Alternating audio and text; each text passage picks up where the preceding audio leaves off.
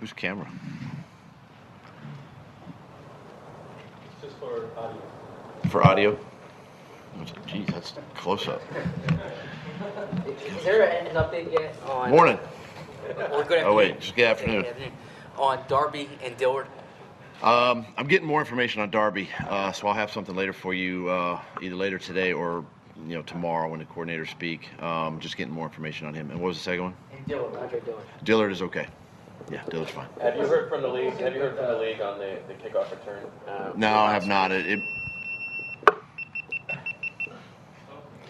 may be a couple of days before we get any information on that. Okay. Was it Darby asked to see to look at the block in the back on the kickoff on the block? I just saw the clip on tape. We've actually been focused on Green Bay today. We won't watch this game at all. We're getting ready for Green Bay right now, so I haven't really spent any time looking at it. You don't think it was a Yeah, it's hard to tell. I mean, even at the clip I saw on the TV is hard to tell. What about the 3 offensive pass interference calls? I mean, I guess... I agree with them. I agree. Yeah, they were push-offs, and we can't do that. We know that. Can't do it. What happened with Jason Peters? He left for a little bit and said with an illness, and then he came back in the second half. Yeah, just a little nausea. I don't know if it was from the heat or what, but just some nausea there. Yeah, he was fine. It was good after that. How do you weigh not watching this game and the mistakes you want to teach from, but also preparing for Green Bay? You can't. I mean, it's a tough thing, to do. We've been actually working on Green Bay for a few days. We do get the players later, but as coaches, we got to prepare and get ready for Thursday night. I've got to flip the script. Now we can come back and when we get some time and watch this game and make corrections from that. But at the same time, we got a game in a couple of days, so we're right on to Green Bay. When you have that many drops in the game, are there teaching points, or do you try to make sure guys forget it? How do you go about that? Teaching points? Yeah. Catch the ball. Getting the ball in. It's just focus. It's just focus and concentration, and we got to make sure that we do a better job there, and we just continue to work it in practice, throw it to them, whether it's in individual work or get on the drugs machine, like guys do before and after practice. We got to continue to do that. Doug, there have been spots in the 2 previous seasons where you guys, to an outsider, it might look like you could have gone one way or another. You lose Carson in 2017. You're heading to L.A. last year, needing to win out, basically, to get the playoffs. How much of it all do you draw on that? Can you draw on that, or is this just totally different? No, I think you can. I think you can. We can totally relate to our circumstances the last couple of seasons. But the one thing I think that, for me, as the head coach, that stands out in these last couple of games are just the self-inflicting wounds. The things, the turnovers, the penalties, things that have cost us yards or cost us points, and obviously these 2 games. And then, so if we just eliminate that, I mean, take the injury aside, we have a chance to win both football games, and we just make the plays that are that kind of come our way.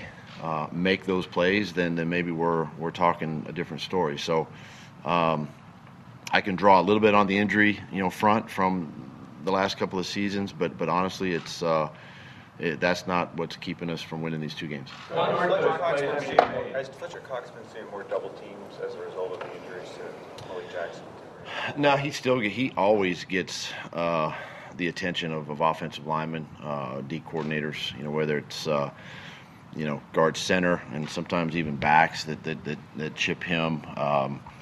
Besides our 2 outside guys, but draws a lot of attention, and it's tough. It's tough, and of course, having 2 big injuries at that spot too. To keep guys fresh and rotated in there is hard. How concerned are you about Fletcher right now? He doesn't seem like he's playing to the level we've been accustomed to seeing from him. Yeah, I mean, I think you have to look back to it at BG a year ago. BG missed a few games, and it took him a couple weeks to kind of get his legs. I think Fletcher's, he's coming. He's coming, and I'm not concerned with him at all. I'm excited actually of where he's at health-wise and how he's practicing and things like that, and he's, obviously a top defender, top player for us, and I think his best ball is ahead of him. Doug, you have a veteran-laden roster, but it's also an older roster. Are you seeing the downside of that early in this season with some of the injuries? I mean, if you're going to draw a parallel, I guess, maybe that's what people would think, older roster injuries. But even some of these injuries are probably an effect of just, it's football. It's a rough sport, and it's hard to put a finger on some of them. We do so much in training camp, and we do so much with our strength conditioning program that things are going to come up. But I will say this: guys have battled through injury to play, and they continue to do that, and that's the positive thing. What's your practice plan for tomorrow? Is it going to be a regular practice, or you maybe have a walkthrough like you did last week? Yeah, I mean, it's just with the short week, to have a normal practice schedule and go out and bang around is hard. Guys are extremely sore today and tomorrow, and then we leave on Wednesday. So, I'll do a lot of walkthroughs, a lot of mental reps, things like that this week to prepare for Thursday. Yeah, what did you see from Miles Sanders throughout the spring and summer that made you so confident to make him essentially mostly the guy who could, I wouldn't say the lead back, but he has gotten those snaps? Yeah, I mean, he's really the way he's handled, his business from the X's and O's standpoint. How he handled the offense, how he's run in practice, how he's caught the ball out of all the things that we've seen him do, have really given us the confidence to play and to play him, and that's, I mean, he's done everything he can do, and through OTAs, which he missed, but through training camp and how he got his body in shape and prepared, and then now even into the first part of the season. He is young. He understands that. We understand that. There's going to be probably a few growing pains with him, but the more we put him out there, the better he's going to get. Did you see anything with ball security that concerned you? Whether it be from college? Well, there was obviously, the history of running backs. When you look at them, there's always going to be, if you look at the full body of work, everybody's going to have ball security issues. Quarterbacks have interceptions, running backs have fumbles, tight ends have fumbles, all of that. So, I mean, yeah, if you want to point a finger there, you can. But I know this, Deuce does a great job with the ball security aspect in practice and some of the drill work that he does. And we just got to make a conscious effort, hang on to the ball. In the past 2 games, Carson's been sacked 6 times, hit 14 times. Is that on the offensive line? Is it on him? Is it on the wide receivers? How do you see it? I mean, it could be a little bit of everything. Could be, the protection for the most part, has been really good. The backs have done a good job there. It could be that he's trying to make a play, so he's hanging onto the ball just an extra tick. Receivers trying to separate at the top of the route. There's a lot of factors that go into that. Scrambles go into that. So, it's not all on one person. We got to look at that as an offense and stay out of 3rd and long situations, which we were in, I think, 8 times. We were 3rd and 7+ yesterday, so it's hard. And we got to. It's way too high. You're way too high. You'd love to have at least half of that. In a football game, if you have 3 of those, 4 of those in a game, you're probably okay. You'd love to be in that 4, 5, 6 range a little bit more. Which means we got to focus better on 1st and 2nd down. When you talk about Miles' production and everything, when you also look at JJ, another one, another rookie and stuff, I mean, he played a lot of snaps the last couple of weeks. Production hasn't been great, but, where do you see his potential and everything? I think it's, number one, it's great for, we drafted both of those guys for a reason, and to come in and help us win games. And, both of them have had opportunities now early in the season to play, and I think it's a great experience for both of them. JJ is going to get better every time he takes the field. Learning the game and learning how, I think too, just learning how to prepare mentally, how to study defensive backs and what are the tendencies of defensive backs, just like they look at receivers. And all of that's part of becoming a professional, and this is what these two guys are learning. You know, Andre's learning that same thing, even though he's probably had a few more opportunities, you know, to play as far as, you know, in training camp and things like that. But both these guys are going to be fine. You know, I'm excited about their futures and how they can help us win. Miles, do you see with Miles, do you see like a parallel with Nelson Aguilar, his first year in your system, and that you have to maybe trust your instincts, knowing that he's going to come out of it? I mean, we're talking, 2 fumbles or at least the ball on the ground in one game. I mean, Nelson, that 1 year, it sort of kind of was 1 or 2 here, and then it just sort of kind of continued. You know, we're drawing off one game, you know, and so it's hard to say at this point. You spent a lot of time in Green Bay, obviously. How intimidating can that building be, and how challenging for young guys to go in there and just kind of treat it like a regular game? Yeah, great place to play, number one. You know, I was there when we, you know, at the time renovated the stadium the first time, and now it's obviously been renovated before or again, and you know where it is today. It's a loud place, very loud. It's a great place to play. It's a great football atmosphere. The field, the fans are right on top of you. You know, it's close.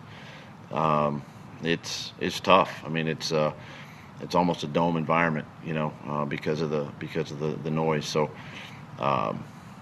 you know, we got a couple days to prepare for that and work our silent count. You know, again, we had great experience in Atlanta, so we'll take from that into Green Bay. What jumps out to you about the Packers now? They made some changes defensively. Yeah, well, what jumps out, what I've seen so far, one, obviously, you know, offense is being efficient and being able to score early. Defense has been opportunistic. I mean, you look at this game, you know, yesterday against the Broncos, a couple turnovers there, one before half and then in the third quarter that caused, you know, or allowed, you know, 14 points. You know, I mean, you look at Denver and you look at us and you're going, geez, hang on to the football. And maybe you got an opportunity there to, you know, they had a touchdown that was called back because of a penalty and things like that. So this defense is very opportunistic. They can give you a lot of problems on third down. You know, they'll play 5, 6, 7 DBs. And they got you know, Coach Betten's got a pretty good, you know, blitz package. So short week, we got to prepare and get ready to go. At what point do you consider making any changes in personnel, like maybe throwing Sharif in there or Deshaun? It's been 3 games and the ends don't have any sacks. So, I think we're still early in the season. I think we're way too early to start, you know, making too many, you know, just kind of knee-jerk reactions a little bit on personnel. And we just got to coach up the guys we have too, and we just got to get better. I mean, it's about what we do a lot each week, not so much what our opponent does. But if we just do the right things, then, you know, again, we're standing here maybe 2-1 or at least maybe 3-0. On the 4th and 5 at the end of the game, the one that ended up. You mentioned that earlier, that there were plays there to be made, and they just weren't being made. Why not? Why not? You know, I talk a lot about hold your focus. You know, this game comes down to one play at a time mentality, and you got to be engaged on that play, max effort, max concentration. And sometimes when fatigue might set in, or you know, maybe you're dealing with a nagging injury or something like that, it just draws from your attention. And when I say to the team that everything matters, and it comes down to your attention to detail during the week, how we prepare, how the coaches prepare the players, how they study. I mean, there's a lot of factors that can go into that. And then, you know, I tell the guys a lot, listen, when the play comes your way or when the ball comes your way, you know, make that play.